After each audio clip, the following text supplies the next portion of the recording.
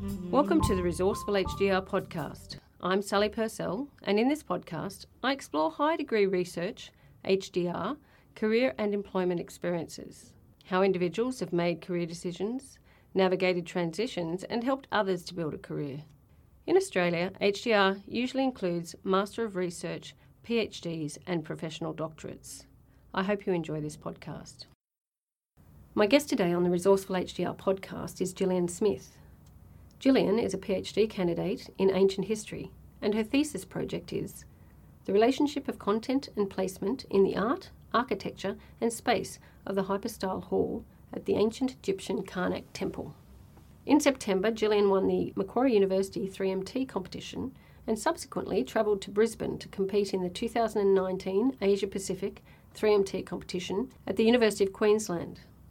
Gillian was one of 56 finalists from universities across Australia, New Zealand, Oceania, Northeast Asia and Southeast Asia, where she won the People's Choice Award. After completing her bachelor's degree in ancient history and philosophy at the University of Queensland, Gillian completed her Master of Research at Macquarie in 2016 with her thesis exploring the archaeology and 20th century excavation of Karnak Temple. Gillian has been a team member of Macquarie's Theban Tombs project, excavating and recording tombs in Luxor in Egypt, and now works as an education officer at the Macquarie University Museum of Ancient Cultures, running curriculum-led workshops for primary and secondary students across Sydney. In this role, she has also represented the museum and the Department of Ancient History on roadshows to regional New South Wales with Macquarie's Widening Participation Unit. Thanks for joining me today, Gillian. Thank you for having me. So my first question to you is, what led you to do a PhD, and what did you wish you had known before you commenced it? Well, doing a PhD has kind of always been on my mind, in that when I first discovered that Egyptology was a discipline of its own, where you didn't just have to do ancient history, but Egyptology was your job title. I'm going to give you the long story. So I was probably in year 11 or year 12 when I found that out. And as soon as I discovered that Egyptology was this whole discipline of itself, I toddled off to my careers advisor and said, I'm going to be an Egyptologist. And she was like, well, I've never had anyone come to me with that before. So then after a quick Google, we found a university over in America that did Egyptology and just sent out a random email to whoever the contact person at the bottom of the page was. Got a wonderful email back from them where they sort of laid it all out, where it was like, go do this for an undergraduate degree, study these sorts of subjects, go do a master's, then you can finally enter a PhD program, and that's how you become an Egyptologist. Which I now know that being an Egyptologist isn't just having a PhD, and that the PhD is, to some extent irrelevant. So then I entered university with that in mind, saying, I'm going to be an Egyptologist, so I'm going to have a PhD at some point. So that was always my plan. And then I kind of got to the end of my MRes and I wasn't so sure about it anymore. I really enjoyed my MRes, every aspect of it was great. But I was very unsure whether I wanted to jump straight into it or not. Whether I wanted to take some time off, go get some life experience, etc. And then at the end of the day, though, I got the offer and it kind of felt right. There was nothing else that was getting me as excited. I was applying for some jobs and I was like, oh, that'll be fine. That would be good. But this is what excited me. So then I stuck to it. And here we are today. When I first started in this role 4.5 years ago or so, I read, and I can't tell you who it was, but it was a professor somewhere, sometime, that he suggested you only do a PhD if there was nothing else you wanted to do. It was the thing you had to do. Yeah. And I thought what great advice it was, because really you can't ever do anything to say this will lead me here, but to do it for its own sake. Yes. I did visual arts, and I would do that again tomorrow because that was the thing I most wanted to do. My mother said, what will you do with that? I said, I don't care, I'm young. And I don't regret that because it was just such a joyful period. Definitely. And I think doing a PhD too is something that you're not going to enjoy it at all unless you enjoy it at the beginning. If you aren't in love with it at the beginning, I don't think that you're going to fall more in love with it, because it doesn't get easier, it gets harder the deeper you are into it. So if you're not happy at the beginning, or it doesn't excite you, then wait. there's nothing, like, there's nothing wrong with doing it a little bit later. Like, you don't have to do it all. Like, just because you do the MRes doesn't mean you have to jump straight into the PhD. Although I know that... You did it. Yeah, like that, like it worked for me. But it doesn't necessarily for everyone. Yeah. You still gave yourself some time to consider, though, and then you said, no, this feels right. And it has been the right decision for you. Even if you'd started it wouldn't have stopped you saying, well, I need a leave of absence. So there's that side to it as well. Exactly. Like, it's not a race to the end. Right. Or it's not a sentence, Yeah, exactly. You can have some control. So is that one of the things when I ask that you feel you would like to tell others, that just make sure it's something that you're really excited about? Yeah, I think so, that you want to do it then. Because the other thing you do have to take into consideration is that you can't, because it is research and you want it to be relevant, you can't sit on this idea for too long. That's right. Otherwise someone might come in and do it. That's right. Or perhaps the other side of that is sometimes, like any procrastination, sometimes you procrastinate and go, oh, no, I shouldn't have procrastinated. Yes. Other times you procrastinate, and that's not necessarily the right word. I think procrastinating is always a bad thing. And you discover that your idea evolved in that time. Yeah. And so you're sort of glad that you didn't do it immediately. Yeah. So it's always hard to know, isn't it? Hindsight's a wonderful thing. Oh, it is. Yeah. Take your time. Don't rush it, but also don't be afraid to jump into it. And I've been saying this a lot to myself in recent weeks. You've got to go to the opportunities. The opportunities don't come to you. You've got to jump off the cliff at some point. Great advice. Excellent. There is a saying, jump and a net will appear. Yes. And to some extent I do believe that. Yeah, same. Yep. More and more at the moment. Oh, good. That's good. So you won the Macquarie University 3MT this year, and then you travelled to Brisbane, which is where you hail from, to compete in the Asia Pacific 3MT competition, where you won the People's Choice Award. First off, congratulations on both. Thank you very much. But what led you to enter the 3MT competition, and what did you learn through the experience? I originally entered on the advice of my supervisor, Susanna Binder. Thank you, Susanna. At the very beginning of my candidature, I'd gone to watch the Macquarie finals, really enjoyed it, had been like, wow, this is amazing, was very much in awe of everything that they were doing. Went immediately from that to a meeting with my supervisor, actually. And I remember walking into the room and being like, everyone else is solving cancer. What am I doing? And had this like existential crisis of like, how is my research relevant? Am I doing something worthwhile? A bit of a, poor me, woe is me. What am I doing? What am I in life? And she's very good at pep talking, that kind of thing. And she was like, no, like you're passionate about it. Your research is relevant. It's not relevant in the same way that other people's is, but it's still interesting and people are still interested in what you have to say and it's still worthwhile doing it. And at the end of that conversation, she was like, you're going to do it next year. And then I didn't do it the following year because timing didn't work out or anything. But she'd always bring it up and she'd be like, when you do 3-minute thesis, and then this year was my last opportunity because hopefully I'll submit soon. And turned out it was a pretty good opportunity to take.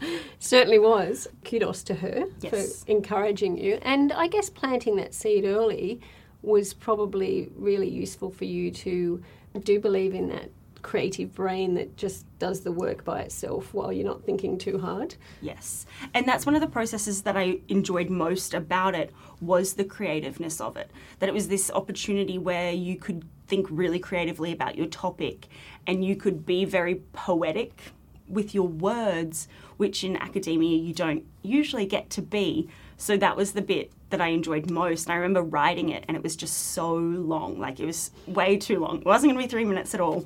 And I kept handing it to people to try and cross it off and make it shorter. And they'd come back with just a sentence cut off. And I'd be like, but I love that sentence. I was like, but it's such a good sentence. And they're like, yeah, but it's irrelevant. And I was like, but it's such a nice sentence to say.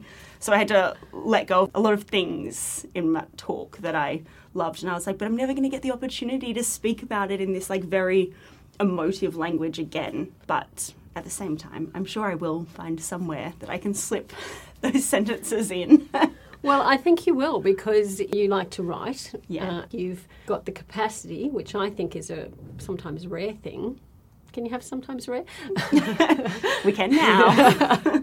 Where you can write academically, Yes. and you can also write, as you put it, poetically, in an engaging way, which is a real skill to have, where you can present your research to a broader audience and actually engage them in what you're doing. Yes. And make them interested. And when your supervisor would say, well, people are interested in this, people are. People find Egypt fascinating. You know, they go and visit it, a place they want to go and have a look at these temples and the pyramids. And so you're helping them understand it in a different way as art and culture remain.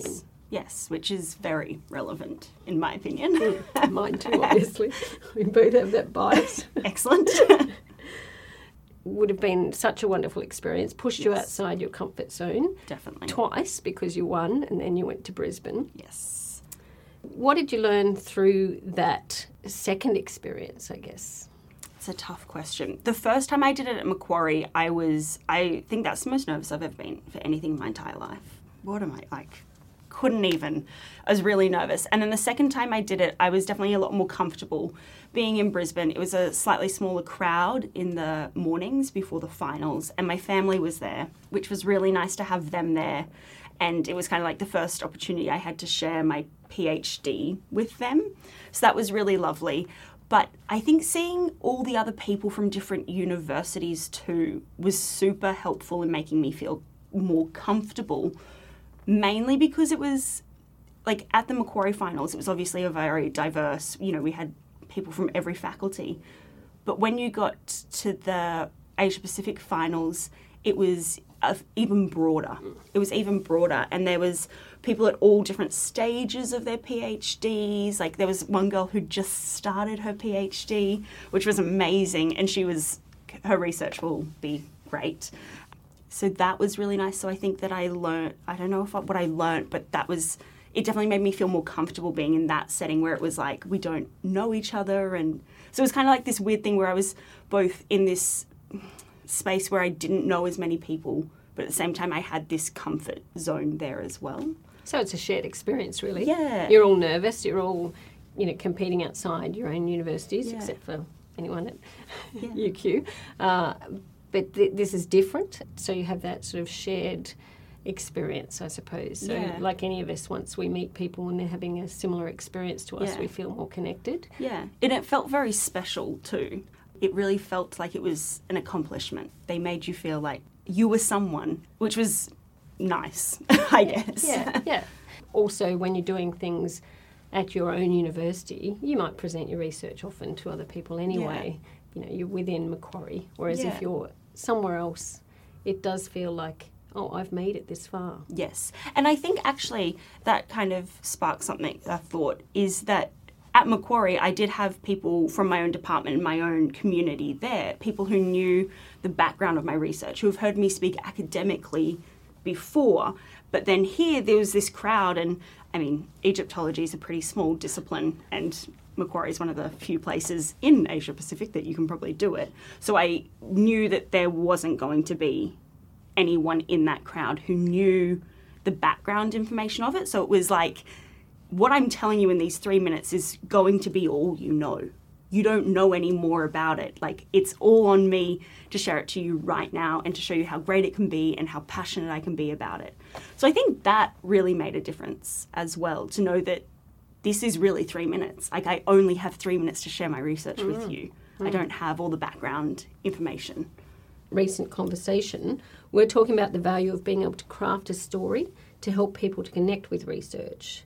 So can you talk about what you see are the benefits for researchers as storytellers?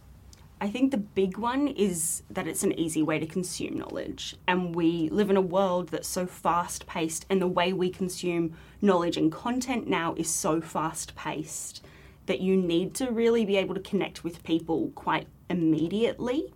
You can't give them a whole bunch of information and then connect with them. You have to connect with them straight away. And storytelling and narrative is the easiest way and maybe the most effective way to do that. So if you want to connect with people, or if you want to get your research out there, or to make your research feel meaningful to people, then you've got to be able to immediately connect with them like that. And stories are, that's what we're all doing in research, is we're looking at people and the world around us, no matter what you're researching, and that's all just a story. Like, it's a narrative. People's lives are a narrative. The way we live is a narrative. So if you can't put your research into that bigger lens, then it's going to be more difficult to get people to connect with you, I think. It's interesting what you were saying before, when you were talking about when you went to Brisbane and you thought, well, no one here is going to be an Egyptologist or from ancient history. And so therefore, this is the only time I've got to connect with them. So that was a real experience for you to tell that story, to make them think, wow, this is really interesting. And I know after being in the audience at Macquarie, we're all going, oh, we all want to go there now. So that was probably a similar experience for those people. Yeah. A mistake often any of us make when we have an area of passion and an area where there's some depth of knowledge, that we assume that other people will be as interested in it as we are. Yes. And that's, to me, where a story can hook someone in to something they may not have thought they'd be interested in. Definitely. And we had a keynote speaker at the Asia Pacific 3-minute finals, which was Sarah Phillips from Springer Nature. And she was talking about communication of research. The takeaway point was how important narrative is. The way she did it in her speech was she had this beautiful slide up behind her, and she basically told us this story about this anthropologist who had gone, we're talking 1800s here, and he'd gone and he'd researched communication amongst different cultures. When she finished the talk, she said, you're not going to remember his name, you're not really going to remember where he went, you're not going to remember what he did, but what you will remember is a Polish anthropologist and the story of communication, how important communication is. And it's true. I don't remember his name, I can't really give you the finer details of the story, but it did stick with me, and it was because she created that narrative. So when I walked away from it, those key points were the ones that I connected to emotionally. I'm more a consumer of research than a creator. I guess it's a bit like being a sports fan. Don't want to play the sport, but I like being in the stands. I like that. And so that example you've just given, for me, I might listen to that and then think, oh, I might go and Google that now. And that's the beauty of it. It's not that people have to hear everything right then and there. So how do you think that studying ancient history is relevant to the world of today? I think the number one thing that ancient history can teach you is analytical empathy. It teaches you to study people in their context, in the context of their culture, their values, their beliefs. And that isn't just applicable to understanding why ancient people made certain choices or did certain things, but it's also applicable to understanding people today. That we need to understand human actions in the context in which they occur. That's so important for us, is actually understanding causes and effects of people and of cultures and of societies. Ancient history is extremely relevant because it's teaching you this skill of being able to genuinely try and understand the complexity behind a society, which it is complex. It's so complex. Yeah. People are complex. Yeah. Everything's simple till you throw people into the mix. Yeah. There's that saying, history teaches us what not to do. And it's not necessarily that, but it's teaching us how we got to where we are, and perhaps suggests ways that we can understand where we're going because of where we came from. But I think to say history repeats its own mistakes, or that saying, is completely deterministic view of cause and effect in people. So when we were talking before we did this podcast, you mentioned something that really stuck with me, which you were talking about ancient history and how you felt it really taught you different skills, and one of them was the capacity to really get perspective. Yeah. Can you talk about that? I think when you study history, you read so many stories about individual people, individual societies, and then also you're talking about the individual and the group. You see so many different journeys of individuals, of these societies, and somehow it all ends up in the same place here today. It really makes you take perspective on time, on how short time is, but then also how long time is, how much you can do in that space of time, and how far humans can come in that space of time. And with analytical empathy, where you are looking at it from an outsider, but at the same time, you're in it as well, because every moment in history has ended up where we are today. So it's this crazy thing where you're part of it, but you're completely isolated from it as well, which I think is probably every moment in our lives. We're in it, but we also need to be isolated from it to see the bigger picture and how that can all work together. I really like that term you use, analytical empathy. I didn't make it up by myself. Where's that come from? I have no idea. I read it once and then have always just loved it. No, it's great. You like that. You have spoken to me about teaching school students about the artefacts in the Macquarie University Museum of Ancient Cultures.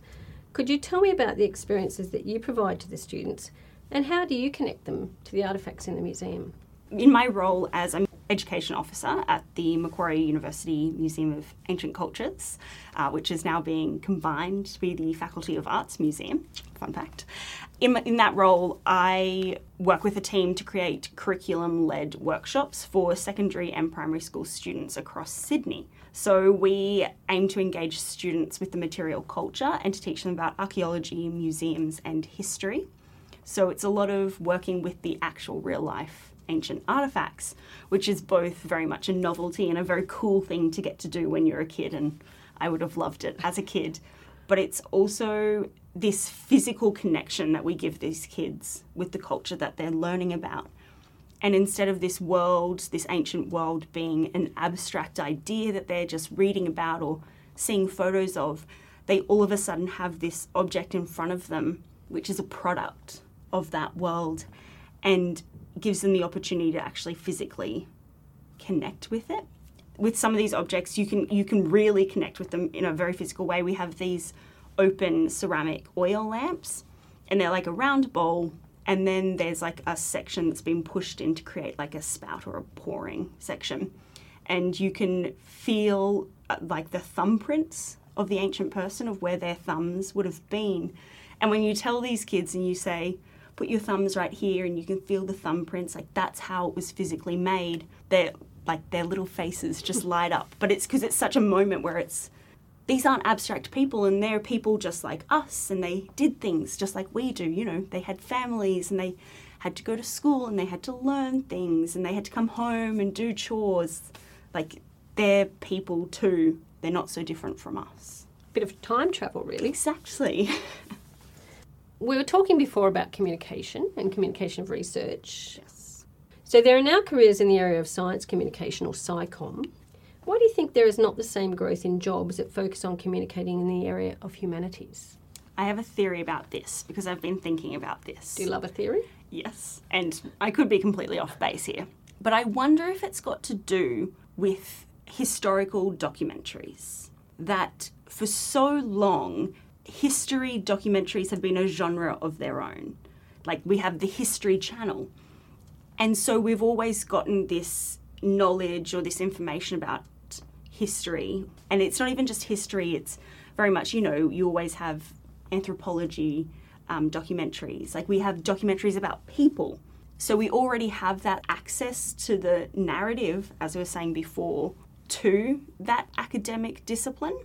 Whereas with science, it doesn't translate, I don't think, as well to a documentary that the public are going to be interested in. So for example, when you Google scientific documentaries, what pops up are not necessarily what we would think as pure science. So it's, documentaries on sport, or one aspect of sport, or it's a documentary on climate change, which we are obviously scientific in nature, but they don't feel like pure science. We don't feel like we're getting that in-depth, true sciencey science.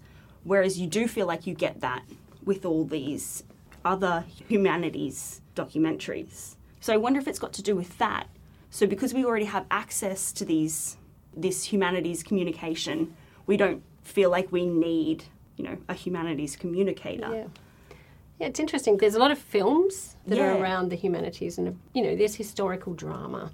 There's all of those things. Yes. I definitely agree with that. And when you watch like a historical period movie, you feel like you're getting the history. Like even I, as a historian, when I watch it, I'm like, oh, well, that's what happened. Like that's the truth.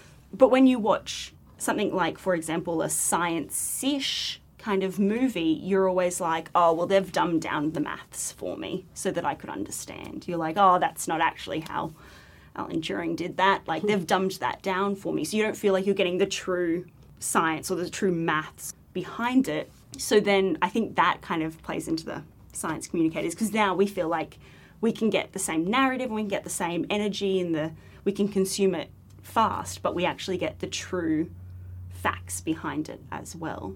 Because it's about people, I suppose. Yes, exactly. And then it also has to do, I think, with when you are in the humanities, you're expected to know how to write and you're expected to know how to communicate already.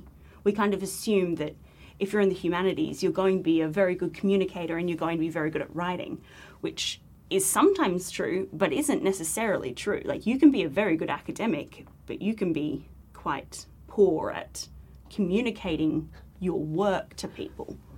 But we don't expect scientists to be able to get up and speak eloquently necessarily, because we're like, oh, but they're in a lab, you know, that's where their skills lie. So then when you have this science communicator who can do both and be sciencey, but also talk and engage a person, we're like, okay, that can be a career path now.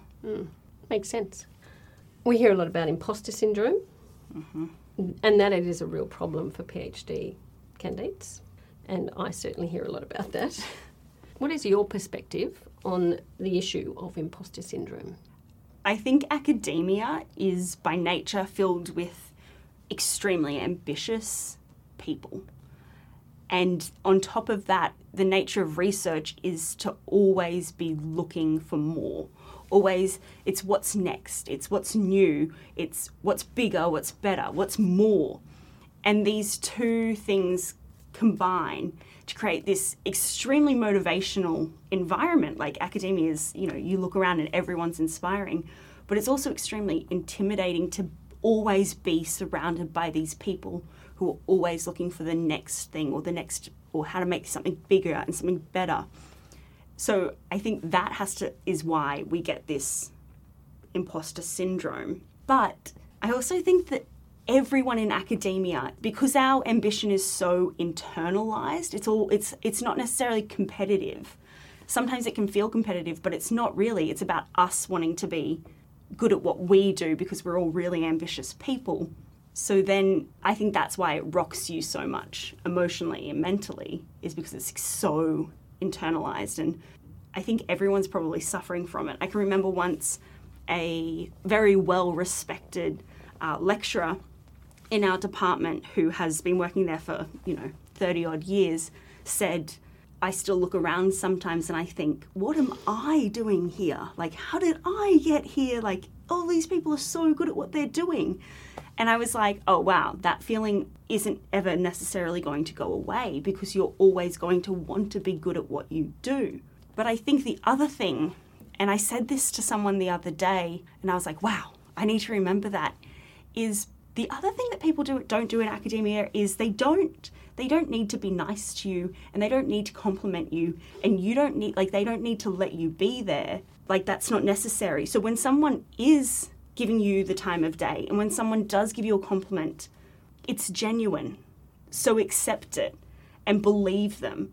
Believe people when they say something to you. And, you wouldn't be here if you didn't deserve to be here. They wouldn't let you in. There's a whole range of structures in place to make sure that you can do when you're doing a PhD, what they're paying you to do. And your supervisor too is the other thing, is their name is on your work as well. They're not going to let you be bad at this. Like, if you were doing something wrong, someone's going to tell you. And if no one's telling you that you're doing anything wrong, then you're probably not doing anything wrong. So just keep going. It's a good point. And I guess the other thing I think I'd said to you when we were talking about this earlier was that it isn't isolated to academia. A lot of people who have high standards will always have this level of uncertainty of whether they're good enough, whether, you'll hear people that are very senior, great public speakers that still get nervous and wonder what they're doing there. The flip side of that for me is to recognise you'll never be complacent. Yes, you may always be striving, but if you can be a bit kind to yourself, recognise that that's actually just who you are, and you probably couldn't live with that complacency. Oh, that's good enough. Yes, exactly. And no matter what job you went into, you'd probably still be like, oh, I want to do a better job. I want to be better at that. I want to do better. I want to be better. So yeah, it's as you say, it's very internal. It's what you've taken with you. So it is important to learn to manage that and not let it manage you. The other part, of course, is that you and other PhDs and everybody really is amongst such a range of incredible people who have done so much and are contributing so much to the world that you can't help but compare yourself to that. And yet, if you were somewhere else, then you might be the only person, and so it's a very different experience. Oh, 100%. And academia it's so amazing. It's so phenomenal that you're around these people who are passionate about what they do. You're never going to meet an ancient historian who's like, I kind of like ancient history. They're always going to really love it. So you're around these people who have made it their life's mission to do what they're passionate about. And that is a phenomenal environment to be around. Like you said, everyone in it, you're surrounded by inspiring people and about people who want to make a difference in the world and who want to educate young people. It's the greatest environment to be in. But that's what also makes it oh, so then what am I doing here? You know what? Soak it up. Soak it up. I've been trying so hard in this final year of my PhD is to just take a moment and just say, you're living, you're where you wanted to be. Enjoy it and don't spend so much time being stressed and worrying about if it's going to be good enough. I think it's Cheryl Strayed who said, you don't have a career, you have a life. And if you're lucky enough that your career is so deeply integrated into your life, then enjoy it. Don't stress about it all the time. In any experience, sometimes we're so busy looking forward that we forget to be present, and that's what mindfulness is all about, to actually say, okay, this is good. Notice when it's good. And when it's not so great, you think, well, I'll get through this. But then, when it gets good again, enjoy that. Because I think there is a danger too of when something's good, you're going, but it's good, what's going to happen? Yes. Yeah, you're always waiting for the other shoe to drop. That's right. Sometimes it is just good. So what transferable skills do you feel that you've gained through your studies in ancient history, and in particular at the PhD level? I think the ability to critically read, communicate clearly and effectively has been huge. I've noticed such a difference in my ability to communicate in the last 3 years because you're so engrossed in reading all the time and you're reading very deeply. You have no other choice but to kind of, by osmosis or something, is to pick out things in writers that you like and to start emulating that in your own work. So I think the ability to communicate, and in a range of different ways, you get to write grants, so you've got to write very concisely and very fine. And then you get to write things like 3MT speeches, where you get to write very creatively, but also it has to be very clear. And then you get to write your thesis, which gets to be in incredible depth. So it's this range of different things. So I think that's what you really get in a PhD, is that you're kind of playing all the different roles. You get to be your project manager, you get to be the communicator, you get to be the administrator, because you're playing all the different roles. That's right. It's like your own little business. Yeah, it kind of is a little bit. And at the end, you'll produce a thesis. That'll be your product. Yeah. And of course for you, you've not only written what you were saying at 3MT, but you've delivered it very well and won those 2 different awards. And as well as that, you're teaching these school students, which is another form of communication. So, I guess you've had the opportunity to really experience a real range of communication, more so than some others might have had. Yeah, definitely. But I also think I have very much tried to steer my PhD towards communication, because I think that's what I feel passionate about. The other thing with the PhD is that you're the driver as well in the business. So you get to make it what you want it to be. And if you want it to be more, traditionally academic and you want to just be able to produce and to be able to publish, then you can steer yourself towards that direction too. You're very much in control of what's happening. But that comes back to the whole opportunities don't come to you, you have to go to the opportunity. So you have to consciously be aware of where you want to steer your PhD towards. It's not just a ride that you can get on and then it'll just take you to the end point. You have to do all the hard work, which is another skill that you get and which is completely transferable, is to actually be able to motivate yourself to do that and to motivate yourself over a long period of time to do that, which I think is probably a very important skill, is to be able to actually self-manage. I definitely agree with that, and certainly employers really love that, because you can be put in place and, ideally you'll come and ask when you're uncertain, which is what you would do with your supervisor, and then go, right, I know where I'm heading, and then I'll come back and check. That's just, really important for employers to know if they're employing people at a particular level, that they know that they are self-driven, that they're not having to drive them. Yeah, definitely. So, what's next for you? I'm not sure, but I'm very open to whatever happens next. I would love to stay in the academic sphere in many different forms. I really enjoy working in education. I think that's probably what I love so much about academia, is you're educating and you're producing knowledge and you're disseminating knowledge. So I'd be very much interested in staying in that realm. I'm also really interested in outreach. I really enjoy that aspect of my job as well. So I'm very open to what comes next. I would also like to stay in the ancient history sphere as well. And what do you feel you would need in terms of your strengths and your skills? I think I'd really want to work in a team atmosphere. I think to be able to collaborate with people, which is essentially the opposite of what a PhD is. You're in this research project by yourself. You do also get a lot of opportunities to collaborate with people, but I think that's what I'd really love to do next, is be around people and to be surrounded by them and to be working collaboratively. So that's really important to me. I think also being able to see how my work is affecting people, or to see some, not necessarily physical, but some product of what I'm doing would be very... So some sort of tangible outcome. Yes, exactly. I think that's pretty important to me as a person at this point in my life too. So how would you characterise that though?